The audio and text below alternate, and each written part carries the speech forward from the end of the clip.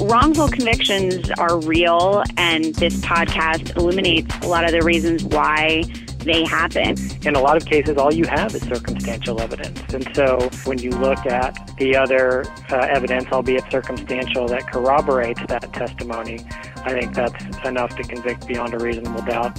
And they don't test the physical evidence recovery kit, and they don't test the rope near her body, and they don't test the DNA that's on the lip of a liquor bottle.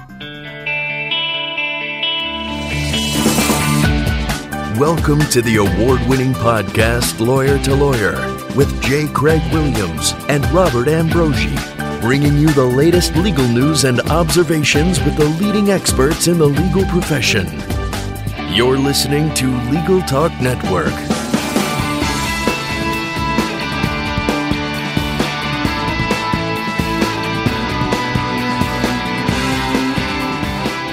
Hello and welcome to Lawyer on the Legal Talk Network. This is Bob Ambrogi coming to you from just outside a blizzard-ridden Boston, Massachusetts, where I write a blog called Law Sites and another blog called Media Law.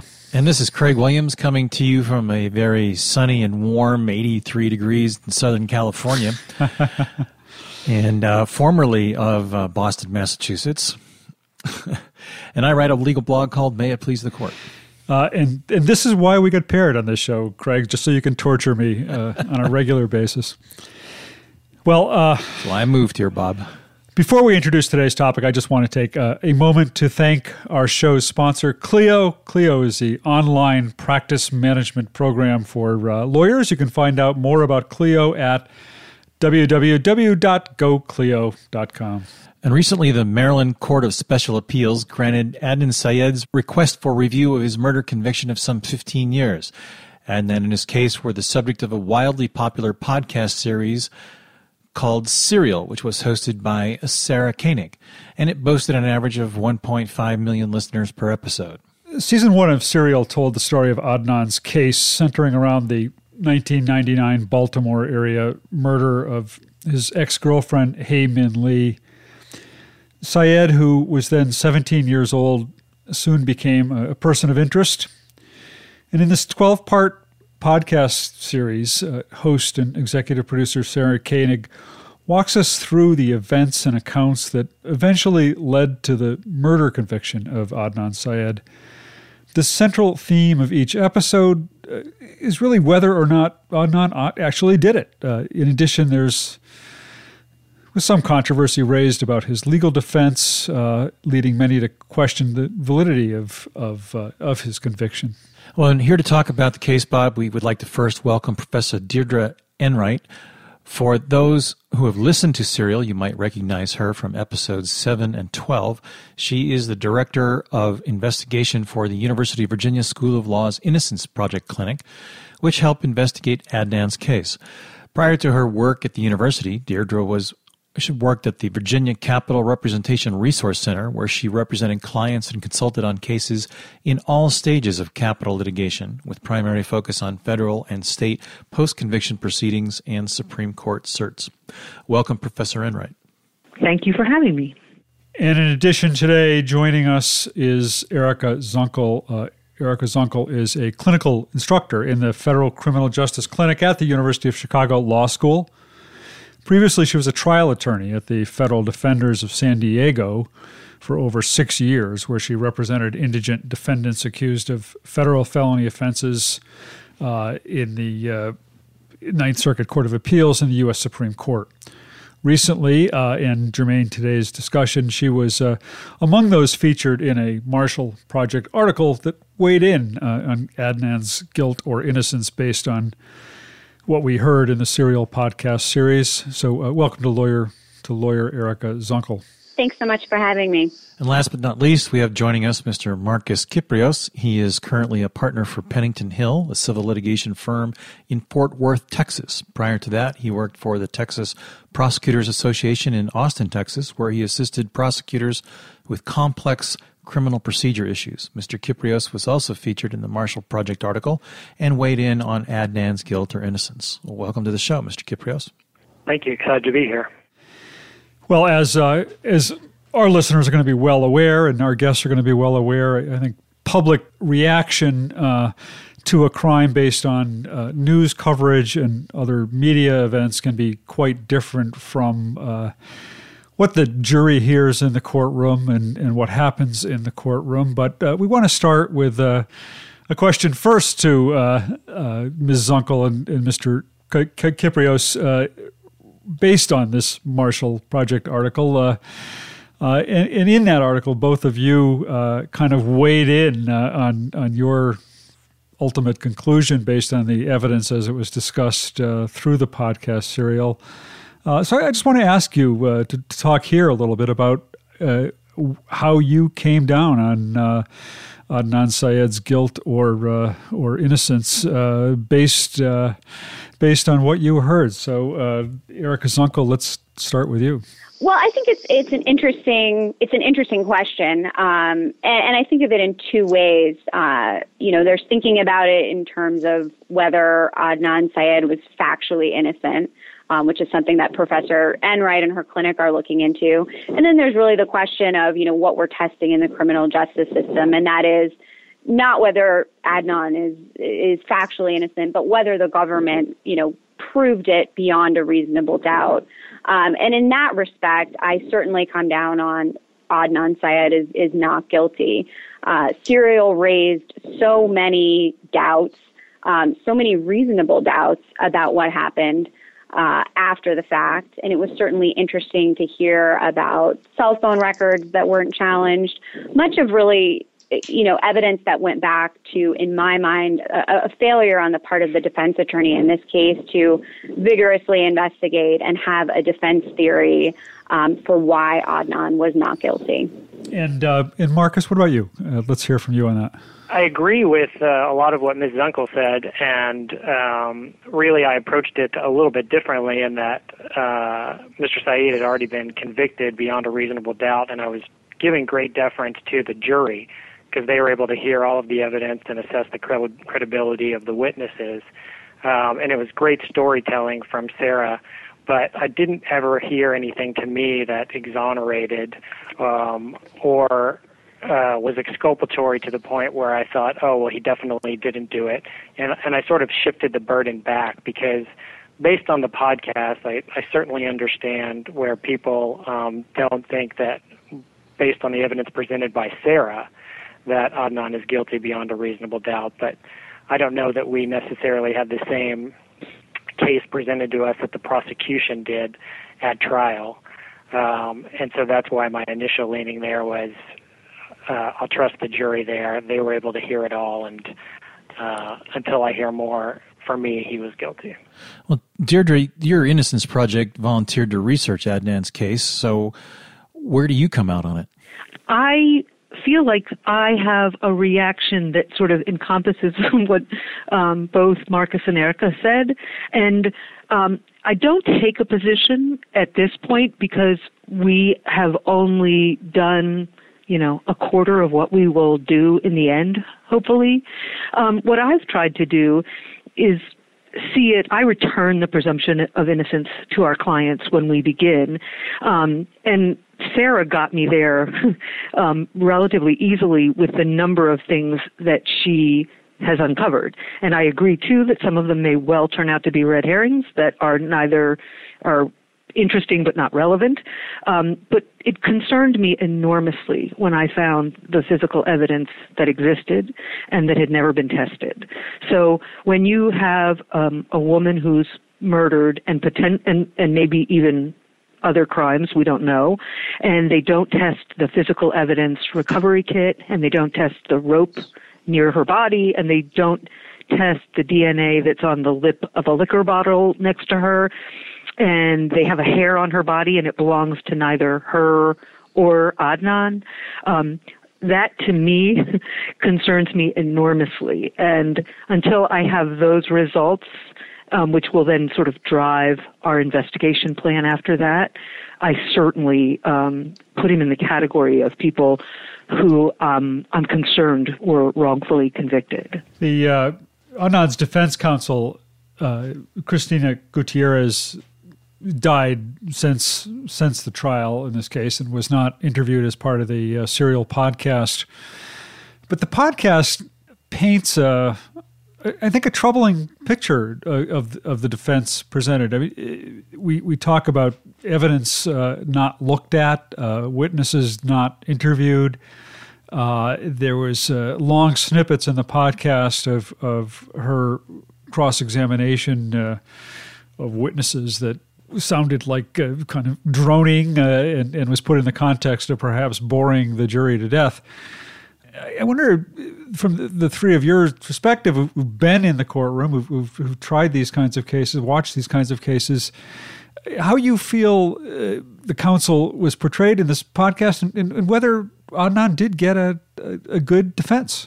Well, so subsequent to the trial, it was learned that the defense counsel was very sick and died not that long after the trial. And I don't know if that is relevant yet, and that's another area that we want to go down. But it seems that ignoring an alibi or not pursuing an alibi and not looking closely at the physical evidence and talking to your client about whether or not it should be tested. One person actually mentioned to me that they thought the first trial that ended in a mistrial was going much better than the second trial. And I have to imagine that the stress and strain, particularly when you're ill, and to do one trial like that, have it end in a mistrial, and then quickly start the second one, that she was, under considerable strain. Certainly her tone during the cross-examinations that we've heard, are not helpful to her client. And I think, just listening to them is difficult, much less being subjected to them in person. And up front, I felt like her cross-examination of Jay Wilds ultimately made you feel sympathetic to him. So I think that the defense was definitely compromised, and I can't decide yet where to lay that blame. I know that people who knew her in her better days said she was fantastic. So it seems something was horribly wrong during this trial. Yeah, Erica, Marcus, do you have thoughts on that? I feel pretty strongly that Adnan did not get a good defense in this case. And of course, listening to it as a criminal defense attorney, I zeroed in on all the things that sort of made me really uncomfortable with what happened. And as Professor Enright says, there were certainly things going on in her personal life with her health. This was an incredibly stressful trial. Nonetheless, if that's what you're dealing with and that's what you're going through, you owe it to your client to not continue the representation if you don't think that you can do what needs to be done. And it sounds like at one point she did approach cases, with a tenacity and a thoroughness of knowing what needed to be done. But here, one of the most stunning things to me was, and I don't remember what episode this was in, but Adnan was being interviewed about Ms. Gutierrez's representation, and he obviously has a lot of fondness for her. But he said something to me that was so telling, and that is, she never really told me what her strategy was. She never told me what her plan was. And that, in this type of a case, is inexcusable. You need to be talking to, your client about, for example, does he want to testify? You need to go over that with him. That's his right to testify if he wants to. Certainly investigating an alibi witness, but also hiring, expert witnesses that can review the cell tower records. Failing to analyze or hire someone to review the physical evidence. Those, to me, add up to somebody not getting the vigorous and zealous defense that they were owed under the Constitution. Well, Marcus, what's your sense of the timelines that were reported by Jay Wilds and the alibi that was supposedly to be provided by Asia McClain? There has been some discussion of that so far, but what's your sense of those things? How do they fit into whether Adnan got a fair trial? Oh, yeah, I don't think you can listen to this and not think that Jay had contradictory statements. You can call it lies, if you will. The timeline, I think, is off when you really try and go back and put it all together. But that being said, when you have someone like a witness like Jay who is involved in the crime, these people, these co-defendants or these people, like I said, who are involved tend to sort of distance themselves, and they want to distance themselves, and they know what they've done here is a crime. I mean, in this case, Jay helped bury a body, and so he's trying to minimize his involvement. But ultimately, that for me is a credibility issue in what the jury gets to hear and decide. And I just think that's important to point out because Jay, what we know of him, is not really a likable person in the limited time that we've gotten to know him. And I think when you're prosecuting a case and you've got someone like Jay, who on his face is not likable and who's a co-defendant and who obviously is involved in this crime in some way, it's difficult to convince the jury of what they're saying and that the testimony they're giving is accurate. It's an uphill battle, and in this case, the jury heard that. They looked him in the eye, they assessed his credibility, and they believed him. And so that's, again, why I often just defer to them. Is the timeline off? Probably, or are some of his statements off? Probably, but that's just the nature of who Jay is here. And ultimately, again, the jury heard that and made their decision.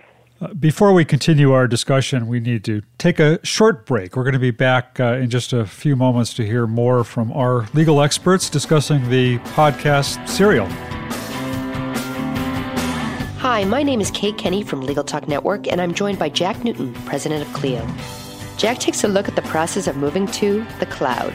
Now, how long does it take to move to the cloud, and is it a difficult process? No, with most cloud computing providers, moving your data into the cloud is something that takes just minutes, not hours or days to do. You can get signed up and running with most services in just a few minutes. And even if you have an existing legacy set of data that you want to migrate to a web-based practice management system like Clio, there's migration tools and migration services that we're able to offer to ease that process. So most firms can be up and running in the cloud in less than 5 minutes and can have their data imported in a matter of hours or days. We've been talking to Jack Newton, president of Clio.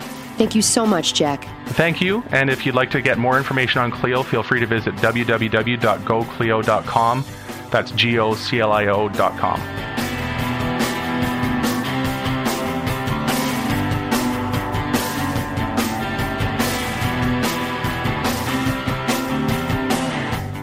And welcome back to Lawyer to Lawyer. I'm Craig Williams. With us today is my co-host Bob Ambrogi and Professor Deirdre Enright, Erica Zunkel, and Marcus Kyprios. Before the break, we were discussing some of the testimony that was offered by Jay Wilds and the jury's evaluation of his credibility. Marcus, I turn back to you about what role do you think the lack of an alibi played in this case? Well, I think it was big. I think, if you really look at it, probably 75, 80%, that's just a random number I'm assigning, of this case came down to the testimony of Jay Wilds. You don't always have an alibi. You don't always have video of the crime scene. And a lot of jurors these days, with the CSI effect, they want that. It makes it more difficult to prosecute these cases. But in a lot of cases, all you have is circumstantial evidence. And so, yes, most of it is Jay Wilds' testimony. But then I think when you look at the other evidence, albeit circumstantial, that corroborates that testimony, I think that's enough to convict beyond a reasonable doubt, and I think that's where the jury ended up. Of course, it was interesting because so much of the show kind of focused. The show's opened in the first episode, kind of talking about Adnan's inability to really account well for where he was during the critical time period.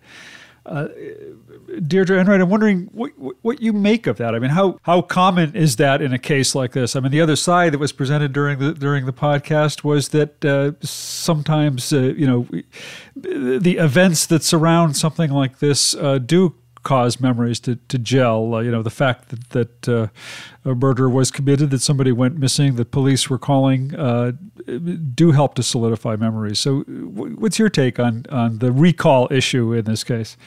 So a lot of our cases have this issue, right? That that you have young people who do not live their lives by a clock and who sometimes at certain hours of the day, a lot of people don't have alibis other than I was asleep, which never works. And the difficult part in this for me is that they very quickly realized she was missing and not much time had gone by before they found her. So focusing on where a lot of people were probably focusing on where they were when this happened. That said, and I'm just going to turn back to Jay a little bit, he concerns me not just because of what Marcus was saying about that so much of the case rested on him, but we've had many, many cases where the person who's sort of red-handed and a co-defendant is being pushed to give up someone else. And in one particular capital case in Virginia, he was pushed, a co-defendant was pushed not just to give up someone else, but to give up a specific someone else. And when he tried to volunteer the correct co-defendant, he was redirected to, no, we've got you red-handed, and what we're looking at is this person X, and that's who you need to give us in order to escape jail or prison time.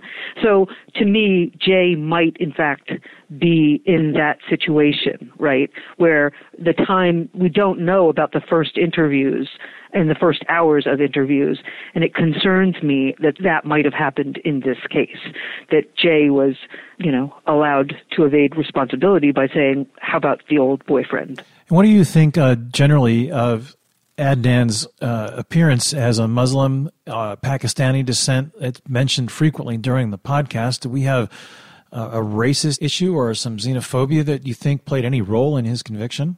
One thing that troubled me a lot was that because motive was a problem, that they went, the law enforcement obtained a report from a person who said, let me explain how his religion drives this.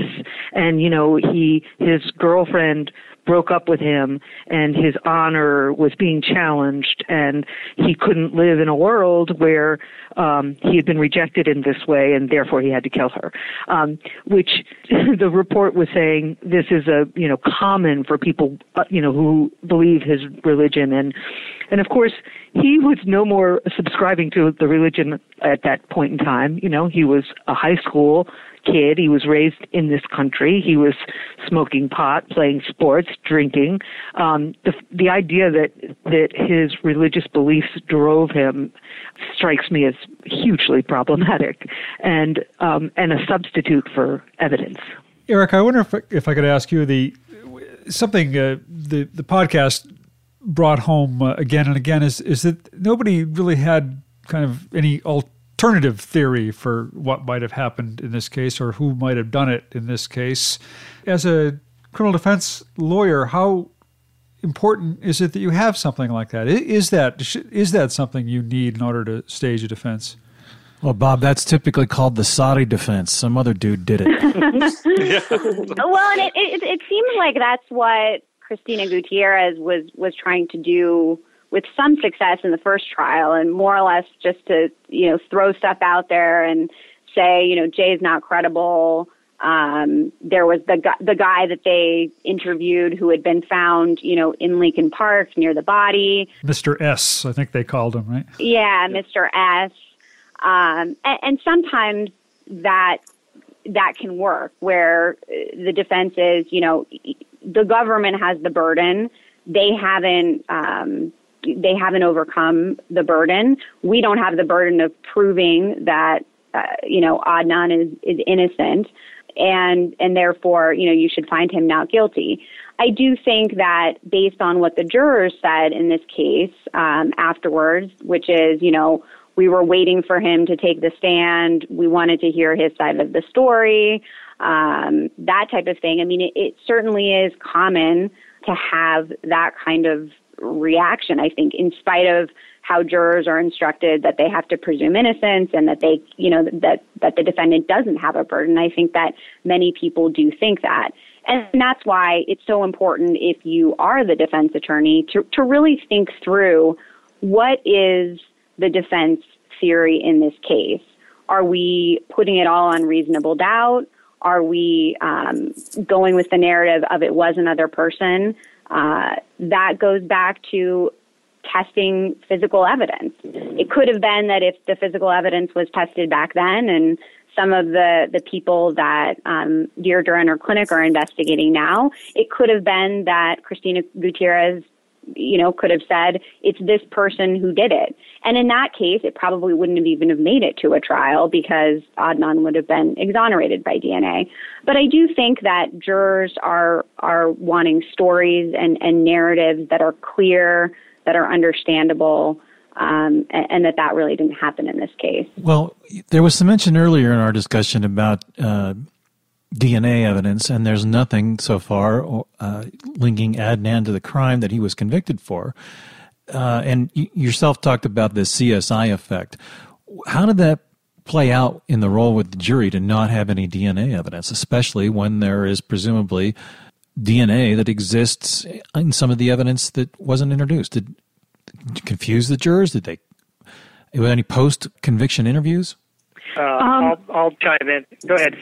No. I was going to say all I remember is that Sarah had a couple of jurors on Serial who clearly were speculating about issues that they'd been instructed not to speculate about. But the DNA and the physical evidence was so far removed from everyone's, I don't think it was on anyone's radar. And it remained off of people's radar even when we came in, which was only last year.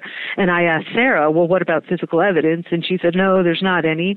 And the state post-conviction lawyer said, I don't think there's any physical evidence. And I think that everyone assumed that had there been any, it would have been presented or at least tested. Yeah, I agree with most of that. There really was a minimal DNA testing done. They did blood on Hae Min Lee's shirt, which turned out to be her blood. I have no doubt that Deirdre is going to file the motion later on. I would think after the appeal now is exhausted, to test some of that DNA. And that's probably the most interesting thing after the fact, but we have an open crime scene here, which is in a park where people were traversing from the time that she was buried, 6 weeks, people and animals, and there were bottles near the body that I'm sure they're going to ask to request a test. And ultimately, though, the question is, what is exculpatory? And I agree with Deirdre in the sense that I think the hairs found on Hae Min Lee should be tested as well as the rope. But I also wonder about just some of the other stuff around there. And the DNA will be conclusive at the end of the day once they take that. But I just wanted to point out those other issues. Before we wrap up, get to the end of the show, I wanted to ask all of you real quick if you'd thought at all about perhaps the larger implications of this podcast. As I listened to it, one of the things that struck me, Sarah Koenig is obviously a very experienced journalist and producer, and I was struck listening to the show. A lot of the questions that she asked struck me as almost naive about the legal system. And then the more I thought about them, I thought, really, maybe a lot of lawyers are just not asking the right questions. I'm wondering, this show has had something like 68 million downloads as of this week, from what I've heard. What do you think the implications of this might be in a broader context? Apart from Adnan's case, are we going to start to see more of this kind of digging? Is this a good thing for the criminal justice system? Any thoughts on that? I certainly hope that we do. I think one of the things that's most interesting about this podcast is hearing non-lawyers delving in to a legal case, and with all the naivete about it. I mean, it gave me some ideas about what kinds of things, creative things, can we do in our own cases, and also reflect on what are some of the reasons that people are wrongfully convicted. And the takeaway for me with this case and Adnan's appeal and the Serial podcast in general is that wrongful convictions are real, and this podcast illuminates a lot of the reasons why they happen, whether it's an overzealous prosecution, ineffective assistance of counsel, lack of investigation. Those things happen in so many cases. Adnan's is one of so many cases that should be taken a closer look at. And I'm sure that we'd find a lot of the things that we found in Adnan's case. Thanks. Marcus or Deirdre, any thoughts on that? I would just quickly end with, I love the show and I love the format, but as Sarah established, it's very difficult to remember what happened 6 weeks ago, much less 15 years ago. And that's why I take a little bit of issue with recreating the case based on interviews and memories and perceptions now, because it's inevitable that people will remember things differently as has come out in these interviews. And Deirdre? I really enjoyed how much everyone enjoyed it. I was stunned at how much everyone enjoyed it, because Adnan's case looks to me now and a year and a half ago like many of our cases, and many of our cases where we've proven a wrongful conviction. So, and I'm not suggesting that everyone has been wrongfully convicted. But I also realized that a lot of what Sarah did should have been done the first time. And because then it wouldn't have this 12-year lapse with people forgetting and people dying and people being gone. And in a lot of our cases, all we do is what should have been done the first time. And undoing a wrongful conviction is nearly impossible, whereas creating one is often because not enough was done. So I want everyone in the world to know that Adnan may not be as shocking and infrequent as we'd like to think. Yeah, fascinating. Great, and thank you very much. Since we've just about reached the end of our program, we should wrap up and get your contact information. We'll treat that as the conclusion for the show. So, Marcus, how can our listeners reach out to you if they would like to get in touch with you? Oh, I'm very scared of the public when they want to contact me, but you can always go to my firm website. It has all of my information at phblaw.com and email me, and I'm an easy Google. There are not many Marcus Kyprioses in the United States. Wonderful. Erica? I'm probably a pretty easy Google as well. Not a lot of Erica's uncles out there. I have all my contact information up at the University of Chicago Law School website. My email is ezuncle@uchicago.edu. Great, and thank you. And Deirdre? And I'm much like Erica. It's at the University of Virginia School of Law website. And even easier, I'm Deirdre at virginiawrittenOut.edu. Great. Well, thank you very much. Well, that brings us to the end of our show. I'm Craig Williams. And this is Bob Ambrogi. Thanks again to our guests for taking the time to share their insights about Serial with us. It was a really interesting show. Thanks to all of you for being on the show today. For our listeners, join us next time for another great legal topic. When you want legal, think lawyer to lawyer. Thanks for listening to Lawyer, produced by the broadcast professionals at Legal Talk Network. Join J. Craig Williams and Robert Ambrogi for their next podcast covering the latest legal topic. Subscribe to the RSS feed on LegalTalkNetwork.com or in iTunes.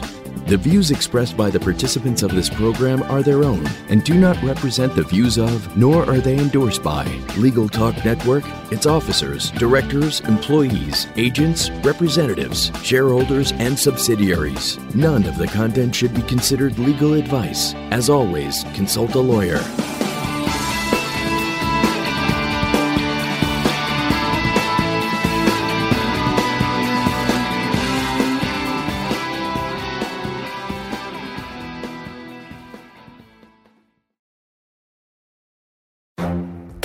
The Lunch Hour Legal Marketing Podcast, your resource for the tips and tactical advice you need to grow your business. Plus, keep up with the news and commentary you crave to stay one step ahead. It's hosted by me, Guy Sakalakis. And me, Conrad Som.